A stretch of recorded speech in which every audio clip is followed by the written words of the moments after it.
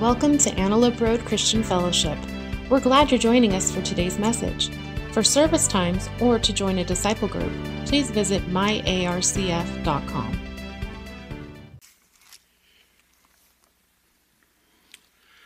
We're in a series right now called The Passion of the Christ. Today is part 5.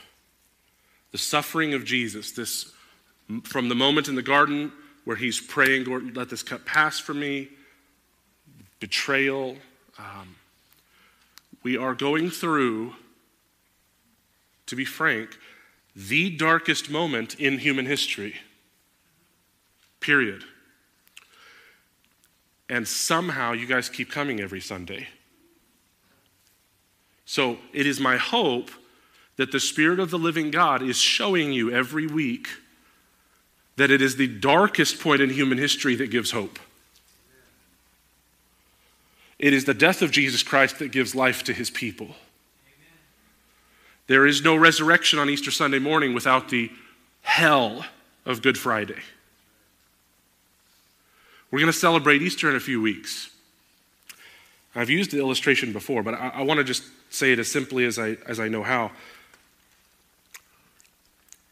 If your doctor called you and with joy in his or her voice said, "Hey, they found a cure."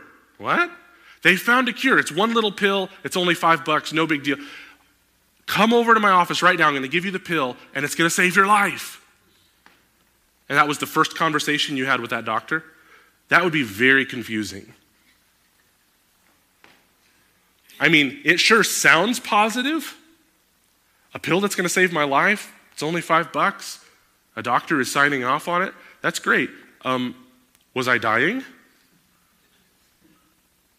And this is why I've said now, really, I guess, in my whole adult life, in a post-Christian culture, "Are you saved?" bumper sticker just means less and less. Because more and more the culture is going, saved from what? If there is no God, if he has no rights to tell us what is ethical and unethical, if there is no moral law, how could I be guilty of it? How could I be guilty of breaking it? So more and more, it is critical that we see why is the God-man suffering this horrendous death, and why are Christians claiming that this is what gives life? Jesus dying in our place cannot have any meaning whatsoever unless I am first guilty before God. Aren't you glad you came to church today? I have to have broken an unchangeable, eternal in its value law of God to be guilty, and not just guilty, but billions and billions of us are so incredibly guilty that no sacrifice could possibly atone for what we've done. No one could possibly stand in our place unless he's not just morally perfect, but he's eternal in his beauty and his power and his worthiness.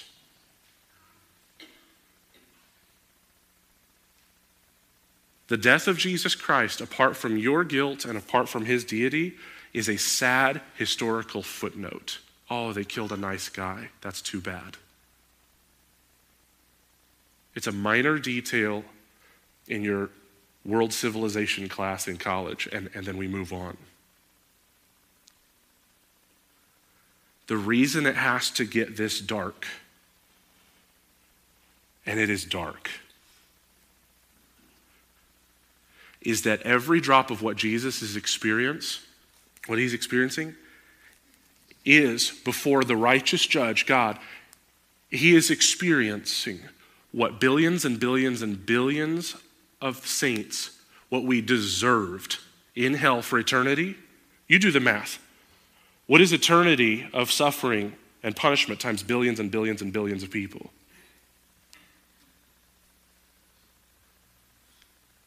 So Jesus is staring into hell itself, and he's going to stare it down, and he's going to win. He's going to win.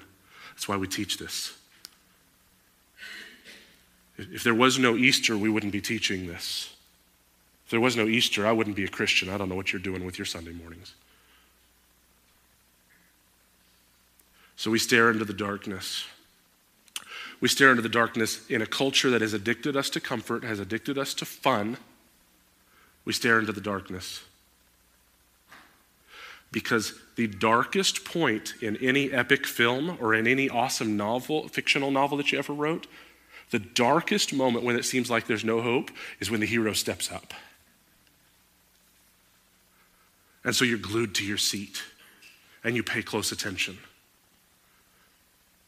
The story's dark for a reason. Something amazing is about to happen.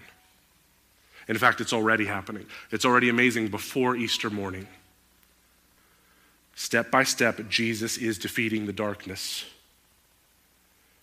He's being betrayed so you don't have to be betrayed. He is alone so that you don't have to be alone. He is accused so you are no longer accused. He is beaten so that you are not beaten. He is falsely accused of breaking the law so you no longer have to fulfill the law. He is crucified so that you don't have to be.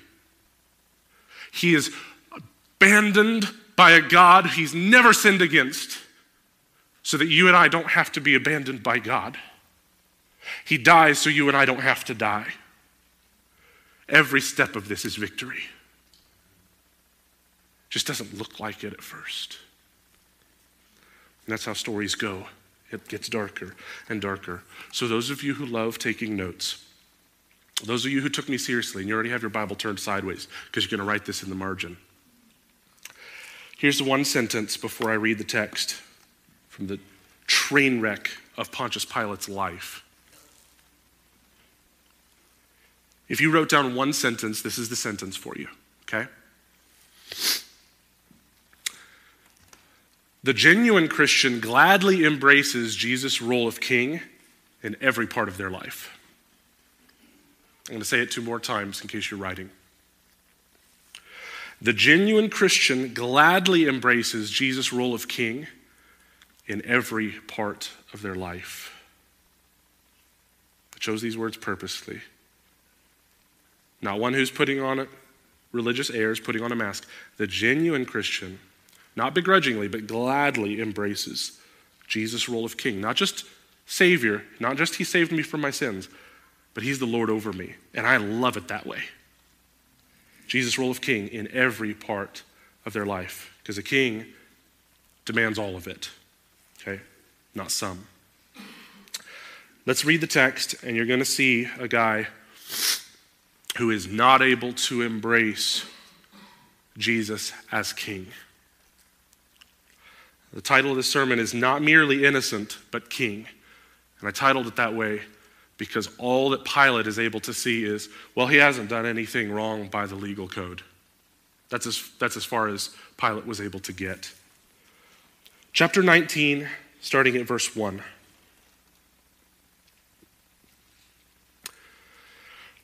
Oh, gosh. Then Pilate had Jesus flogged with a lead-tipped whip.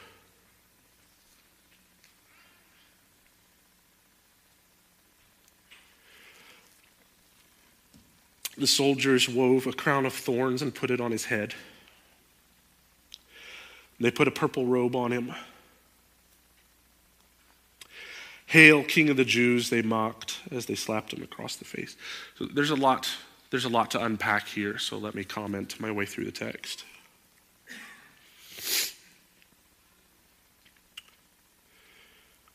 I'm not going to describe for you what just happened in verse 1, the flogging. If you have seen The Passion of the Christ, I was in Bible college when the movie came out. All of my professors said the exact same thing. These guys with PhDs in biblical studies, PhDs in Greek, PhDs in Hebrew. They told us students that what they witnessed in The Passion of the Christ was the most historically accurate flogging that could have possibly been shown. And in fact, it was the flogging scene, not the crucifixion, that Mel Gibson had to submit 5 different times over and over to only get a rated R rating. It was not going to be allowed in theaters. And what they filmed the first time was unacceptable, had to go back and edit. Not acceptable, go back and edit. What you saw, as hellish as it was, had to be edited 5 times to show up on a screen. It was awful. It was not uncommon for a man to die from the flogging and not make it to his cross. The vast majority of victims passed out while they were tied down. And that's what every first century reader who would hear this Gospel of John, there's a reason he doesn't have to unpack verse 1. They all know what this looks like. Pilate's already said this guy's innocent. What's he doing? How could you do this to an innocent guy? Except that you are trying to please and appease the mob in front of you. The soldiers wove a crown of thorns and put it on his head. Do you guys see any cruel irony? Purple robe, the color of royalty. Hail, King of the Jews, they mocked as they slapped him across the face. This has two meanings at the same time. One, they are mocking Jesus. Secondly, it's a type of racial slur. They're insinuating this messed up, bloody piece of flesh is the very best the Jews could come up with. Roman soldiers aren't from here. They're from Turkey, they're from Italy, they're from North Africa, they're from Greece. This is an international group of folks, multinational empire. Hail the king of the worthless nobodies that we have to deal with all the time that are constantly rioting. We hate these people. This is the best they can come up with.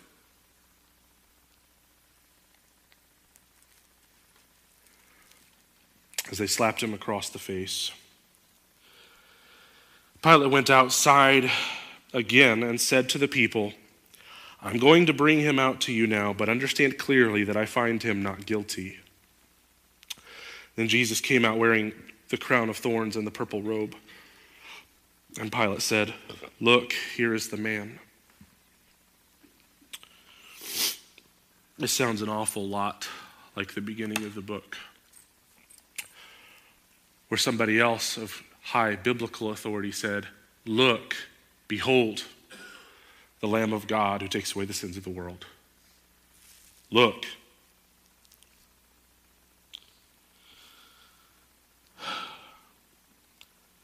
There's a presumption here amongst the theologians that I read this week. This is the moment where Pilate is hoping they'll be satisfied. No matter how much you hate somebody, after a flogging, there's supposed to be some degree of pity. There wasn't even a guarantee he'd still be alive and be able to stand after that beating, but he's standing. And Pilate's saying, look what I did to him. Be satisfied. Whatever your beef is with this guy, get over it. Be satisfied. Go home. Stop inciting a riot.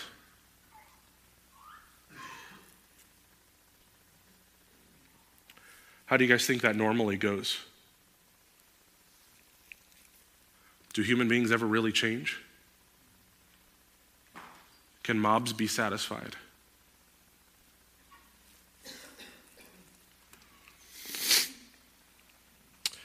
When they saw him, the leading priests and temple guards began shouting, crucify him, crucify him. Take him yourselves and crucify him, Pilate said. I find him not guilty. The Jewish leaders essentially say, no, we're not taking that risk onto ourselves. By our law, he ought to die because he called himself the Son of God. When Pilate heard this, he was more frightened than ever.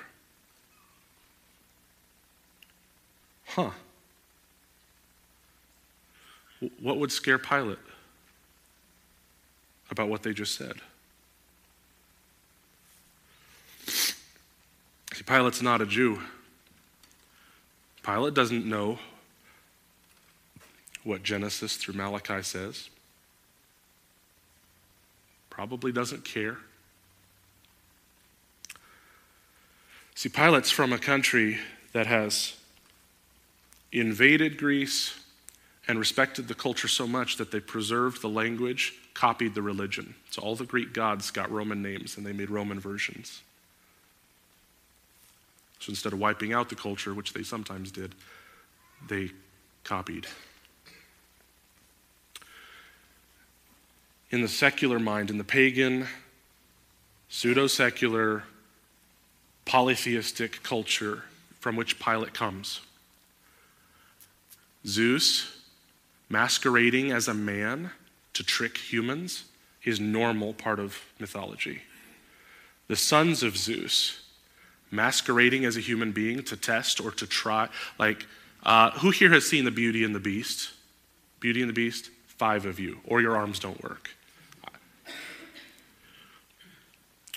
That story, although it's set in 15th century France, it borrows from Greek mythology, the idea that there's this woman who's posing to be an old woman who's in need. She's actually a very powerful sorceress. She's testing to see if the prince has any compassion. And when he fails the test, she curses him. Okay? This is Greek mythology 101.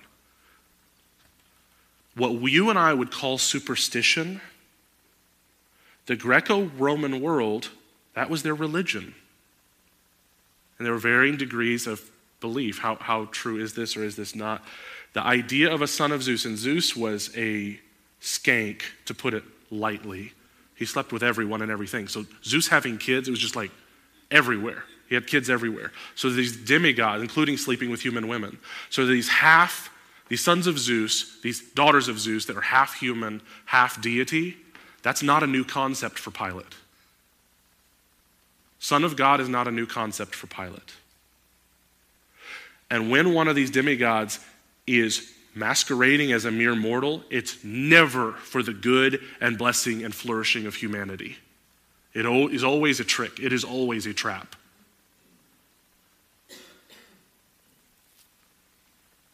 And this religious group that Pilate probably hates says, the reason he has to die is because he called himself the Son of God. This was not something that Jesus had said to Pilate in the interrogation. He's hearing it third party, and that's what freaks him out. Maybe this people group already knows what he has said about himself, and now there is this test, and I have to pass this test. Another reason to believe that Pilate's superstitions are in play here is that Matthew tells us his wife has already sent a message to him saying, you leave that man alone. I had a terrible nightmare about him last night. So your wife has had a terrible dream about him. Leave him alone. Don't touch him. Don't hurt him. And now something that plays inside your current belief system, something gets said. It's not the way the Jews intended it, but it's the way he receives it. So he's afraid. Do good things happen when people who have lots of authority are operating out of fear? Is that going to be a good day? No, it's going to be a horrible day. Verse 9, he took Jesus back into the headquarters again and asked him, where are you from? Boy, isn't that the question? Isn't that the question? If he's from Nazareth, you have nothing to worry about. But if he's from heaven, but Jesus gave no answer. Why don't you talk to me? Pilate demanded. Don't you realize that I have the power to release you or crucify you? Is that a logical question? Let me ask you, let's conjecture for a moment. A man who with a word can give you the most horrifying death the ancient world has come up with. That man, is he accustomed to his questions getting answered? Has he ever seen someone who won't defend himself in the face of crucifixion? Pilate has probably never, ever seen a guy like this. How are you not defending yourself?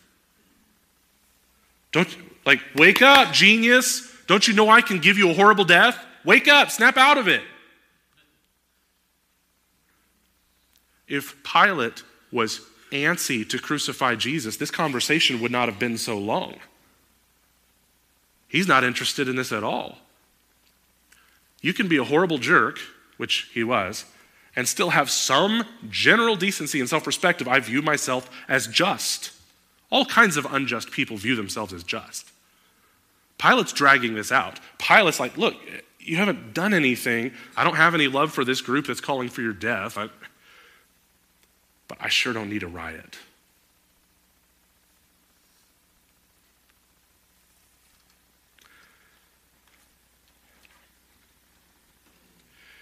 prophet Isaiah, almost 800 years before this, said, as a sheep is silent before the shearers, he was silent.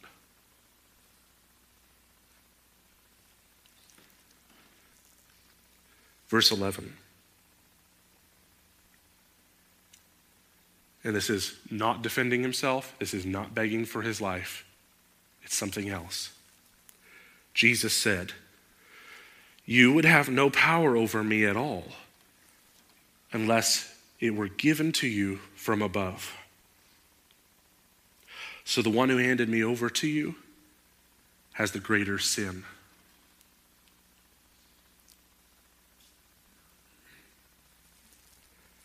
Jesus is doing Bible teaching right now. He's preaching. He's letting Pilate know his place in the pecking order. Yes, you have authority, but it's been given to you, and you need to know that. My Father gave it to you. That's why you have the authority over me in this moment. Man, do those of us who love Jesus, do we need to be reminded of that? Even the most wicked authority, was God allowed that? That'll test your faith.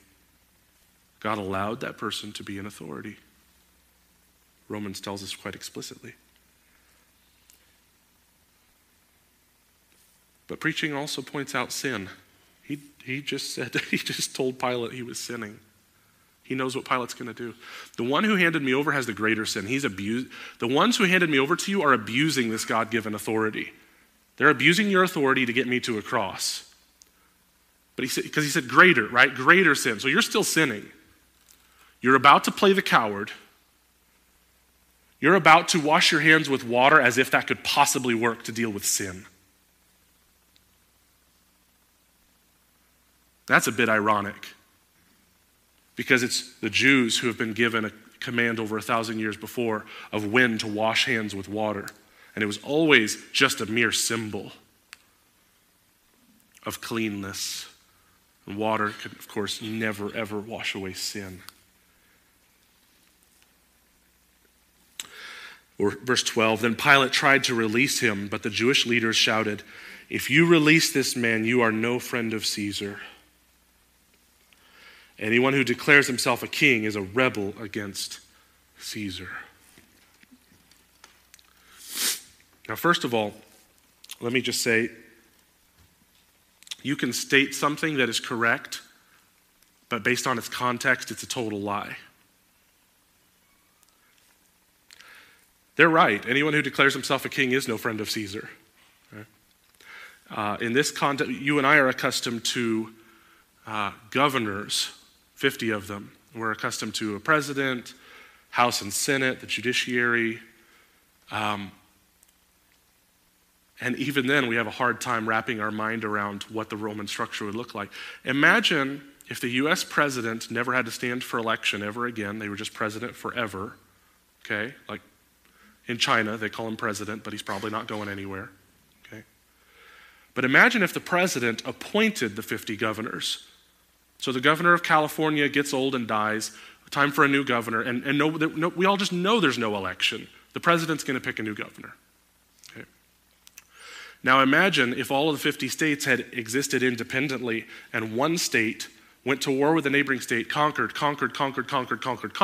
until all 50 were an empire. All of the rulers in the other 49 states were accustomed as a monarchy to the leader calling himself king. And the new guy comes in and is like, "Oh, that's so silly and so cute. I'll tell you what, I'll let you still call yourself king. You just call me imperator." And that right there was the 250 years of Roman history leading up to the birth of Jesus. Caesar was fine with you calling yourself king. You just need to understand king is not the top of this totem pole. King is only ever second. And it's a title that I graciously give out from Rome.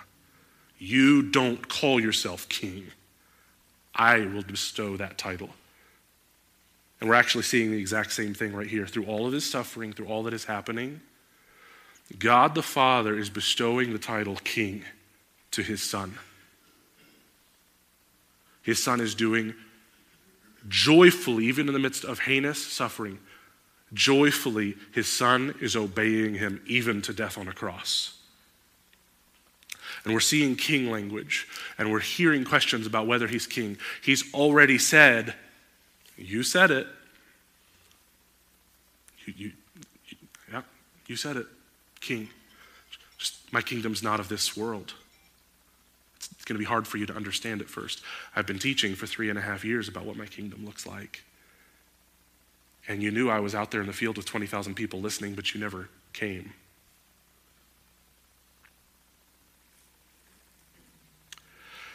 It's true. Anyone who declares himself a king is a rebel against Caesar.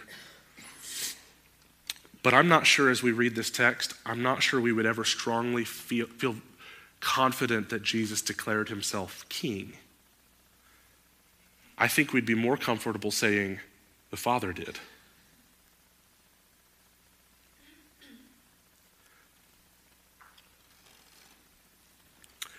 If you release this man, you're no friend of Caesar.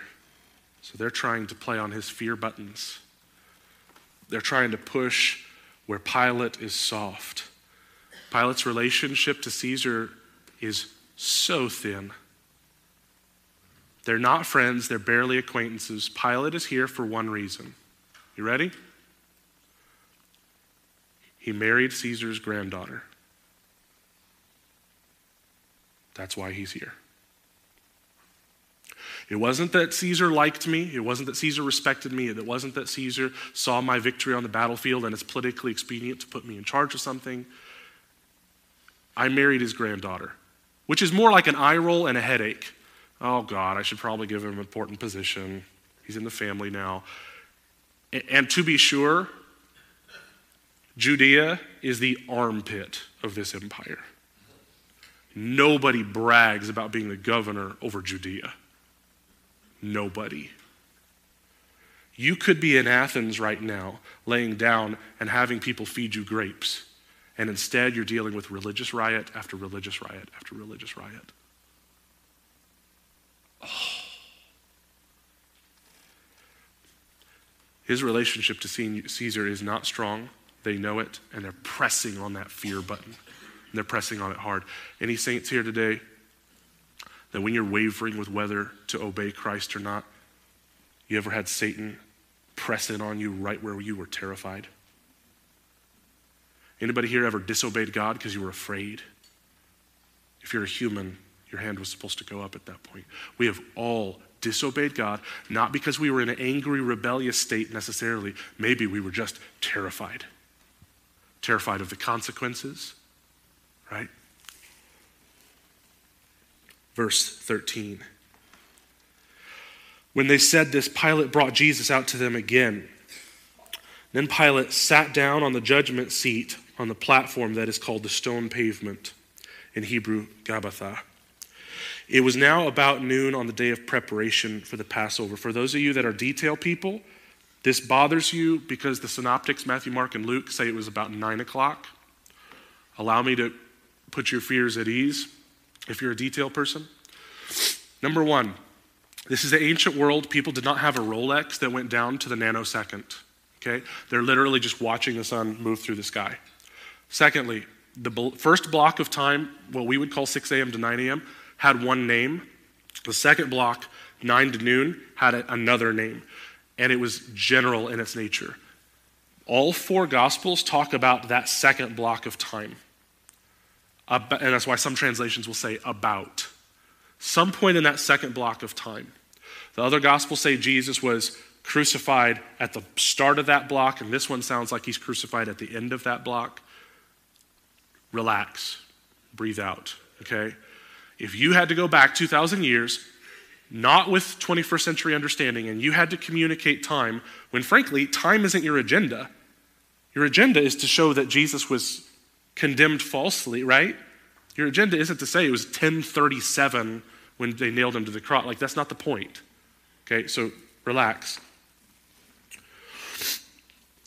Pilate said to the people, "Look, here is your king." So another look, another behold.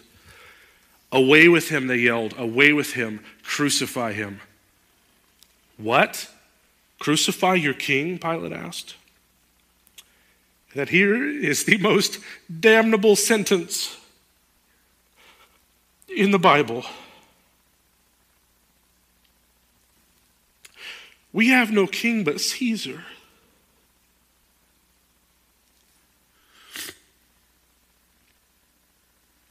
Really? Because I thought you demanded a king. You wanted to be like the other nations around you. I thought that Samuel, as a concession, God gave permission to Samuel to go ahead and anoint Saul. He was a mess.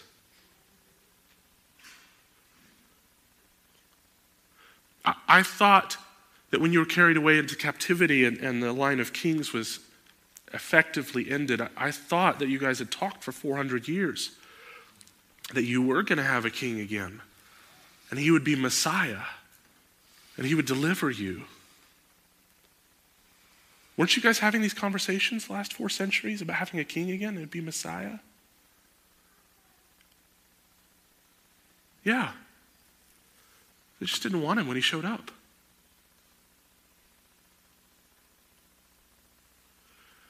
Hey, Messiah, God's deliverer, you're allowed to show up under our terms and by our definitions. The 21st century doesn't know anything about that. We don't behave this way anymore. Jesus, you're allowed to die on a cross to save me from my sins, but I'm still in control of my sexuality. My sex life is mine. You leave me alone. Jesus, you're allowed to forgive me my sins and let me go to heaven and let me feel positive, puffy feelies about the idea of going to heaven one day, but my money is mine. Keep your hands off. Savior, but not king. I get to cherry pick. I get to manufacture you like I am the potter and you are the clay.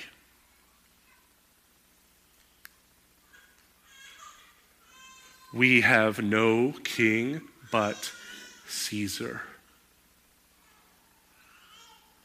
And this wasn't just the people of God who said it. What does the text say? The leading priests shouted back. The leaders of the people of God said, "We'll wait for our next Messiah, thank you very much. He will not take our religious authority from us. He will not take our political authority from us. He sure won't call us sinners because we're awesome."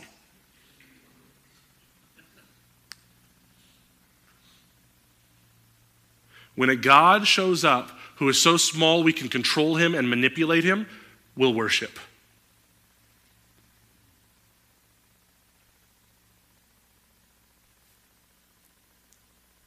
So, whether you're a religious person who wants to control God, or what seems to be more popular in 21st century California, a secular person, yeah, maybe God exists, but if God exists, he or she would never, ever make these kinds of demands. He or she would never disagree with my sensibilities. A loving God would never tell me no. Right? Because I'm just telling you the air we breathe. You know this already. This is the air we breathe. I apparently get to define God and love in the same sentence. Who's God when I get to define all terms? Who's God? Me.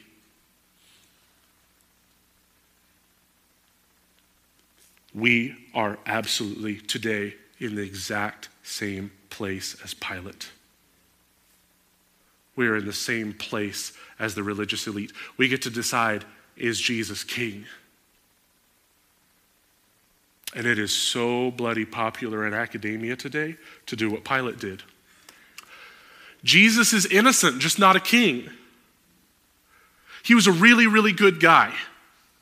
Great ethical teacher. I'm not going to say anything bad about Jesus. Just don't try to make him king over me in any way. This is normal in 2022. Nice guy, yes. Authority over me, no.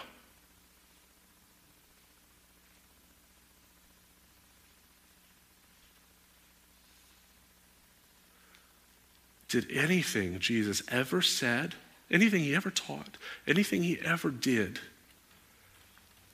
are there any clues, strong clues, that would ever tell us he was just a man who was really nice? Is there any evidence of that?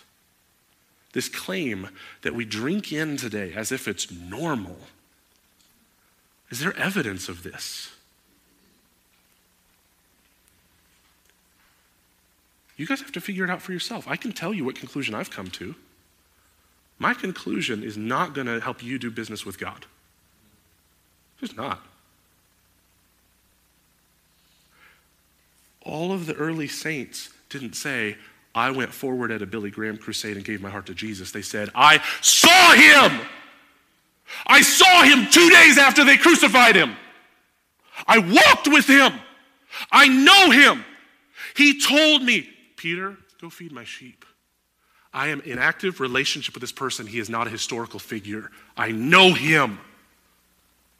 When you and I read 1,800-year-old texts that are copies of something just 100 years previous, where the person copying it was only 3 generations from the one who wrote it, what do they all say? They say he was God. They say he was King of the Jews. They say not that he was just a nice guy, but that he walked on water and invited Peter to do the same. There is no, guys, are you ready? There's none. There is no gargantuan paper trail of first century writers who said Jesus was a really nice guy. It's too bad they killed him. There's none. You and I have drunk in the Discovery Channel special. And we liked the lie because it demands nothing from me. I still get to be God. If we treated Julius Caesar this way, it would be ludicrous. If we all started saying, Julius Caesar was a philosopher, and by the way, he studied philosophy heavily. He was a philosopher who had some really nice ideas, and the Senate got together to kill him, but he was never ruler over the Roman Empire. You want to start propagating that? You know what historians are going to do? They're going to go to Ephesus, they're going to go to Corinth, they're going to go to Rome, and they're going to find actual rock, stone temples and buildings where Julius Caesar's name was put alongside the Roman gods, and they're going to go, why is there a 2,000-year-old temple with Julius Caesar's name on it if he was just a nice philosopher? They're going to go back to very old texts that talk about who Julius Caesar was, and they're going to go, man, how did a philosopher tell the governor of Asia to go attack that foreign army? How did a philosopher have that authority? That's odd.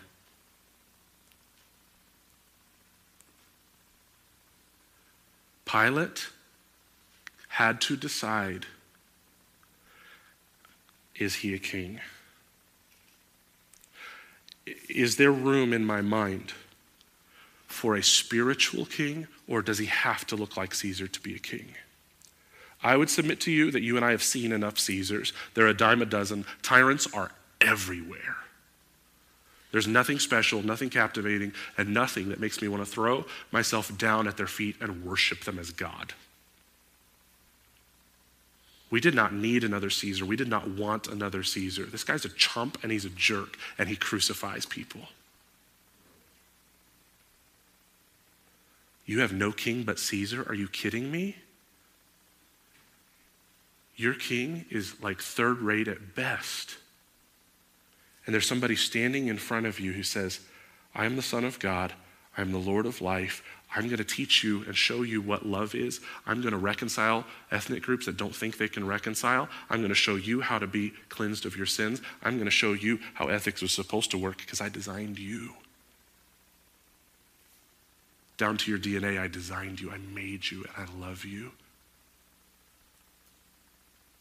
You and I are in the exact same spot 2,000 years later where God is standing in front of us, and we can either recognize him for who he is or we can't.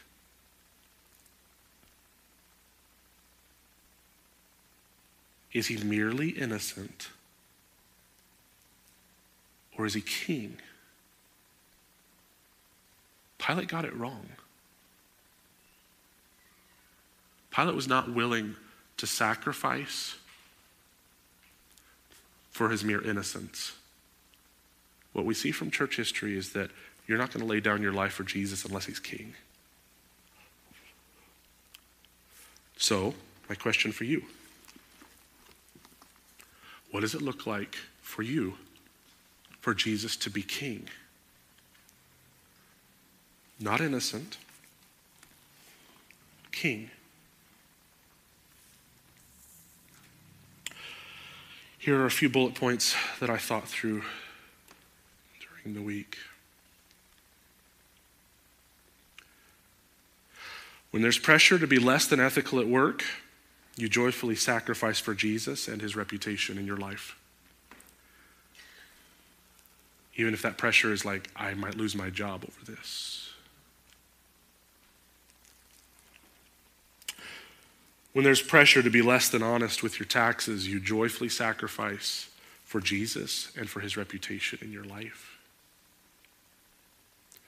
In other words, when the heat gets turned up, what do? When there's pressure to conform to what the world thinks, I joyfully sacrifice for Jesus and for his reputation in my life. We have to be a holy, separate, and peculiar people. What is comfortable is being like everybody else. That's what's comfortable. There's discipleship and there's comfort. And there's a big, thick line between the two. And that's our problem. When there's temptation to have the same sexual behavior as the rest of the world, what do? We should joyfully sacrifice for Jesus and for his reputation in our life. When your family says they don't want anything to do with Jesus, you stand firm and you joyfully sacrifice for Jesus and his reputation in your life. Let me unpack this just a bit. I need us to see this. I don't mean to say this in a light and fluffy way, like it is a small thing to have family that is really mad at you because of your faith. I don't want to make that small. This is huge. But I need you to understand the magnitude of the temptation you're facing and the logic. When your family essentially makes the claim that Jesus is not that big of a deal, and the heat gets turned up, they want you to do this, that, or the other, that absolutely flies in the face of the teachings of Christ. They want you to do this, that, and the other. When you cave in to create peace, all you do is confirm what their suspicion was. Jesus isn't actually that big of a deal. You said with your words that he was king, but all they had to do was pressure you a little bit and you gave in. So clearly he's not king. And they're going, yeah, I knew all along. It is a very sad and conflict-filled and frustrating life that Jesus talked about extensively, that our family is not always going to love Jesus. When your health betrays you and you want to, as Job's wife said, curse God and die, we can choose to suffer with a godly and a hope-filled spirit. This world's not my home. My body's decaying. It's just going to get worse. That's all right. That's not pessimistic when you believe in resurrection. Are you kidding? Heaven is a home that has been purchased for me by the blood of Jesus. My suffering is temporary, and my God could heal me if he wanted to. So I'm going to walk in love toward him and love toward the world, trusting him that he knows what he's doing even as my body is falling apart. I'm not going to curse God and die. I'm tempted to. Forget it. This isn't what I signed up for, God. And I opened the book and I'm like, oh, this is what I signed up for. Dang it. My Savior suffered. I'm following him. I suffer as well. It's a broken world.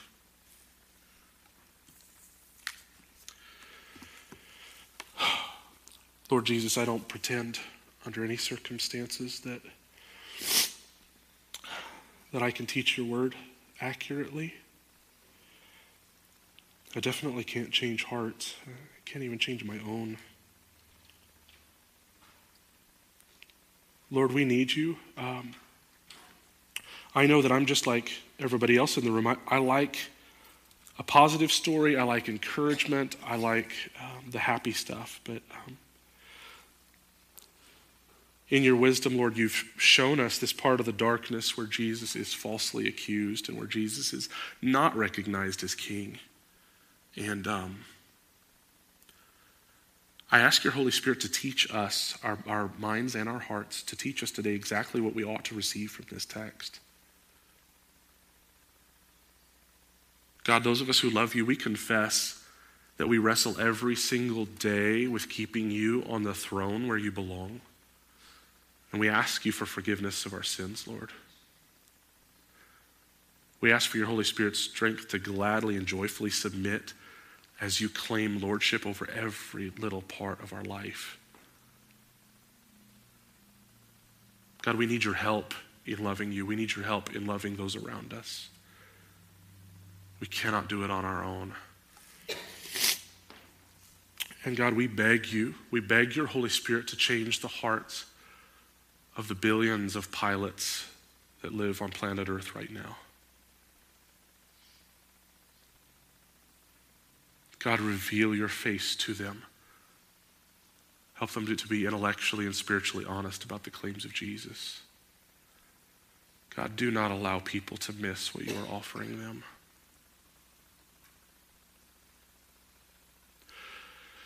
And God, allow us who love you to walk with a strong hope, such a joy.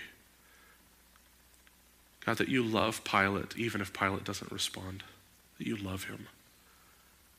And that it is exciting, God, to worship you, who are so good and so loving even to your enemies. God, we thank you that you love the crowd who shouted, "Crucify him," because that was us. God, we thank you for the huge number of people that after your resurrection, even though they cried out for your death, that they saw you and started worshiping you as Messiah.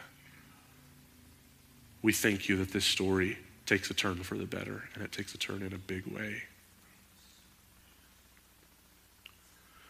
We ask for all this mercy in the strong name of Jesus Christ. And God's people said, Amen. Amen. I love you guys. There's no announcement video this week.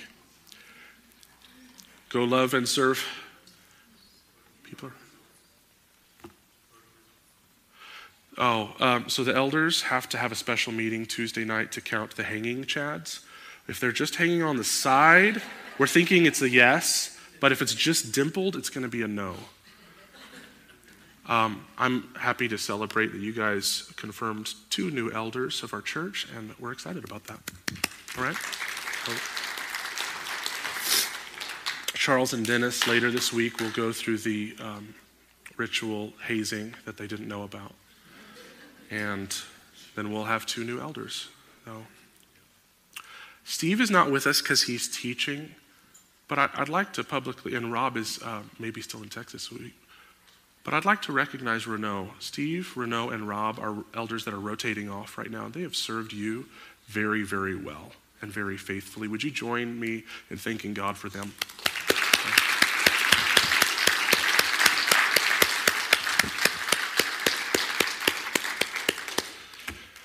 Now I have no announcements. Go love God and go love people.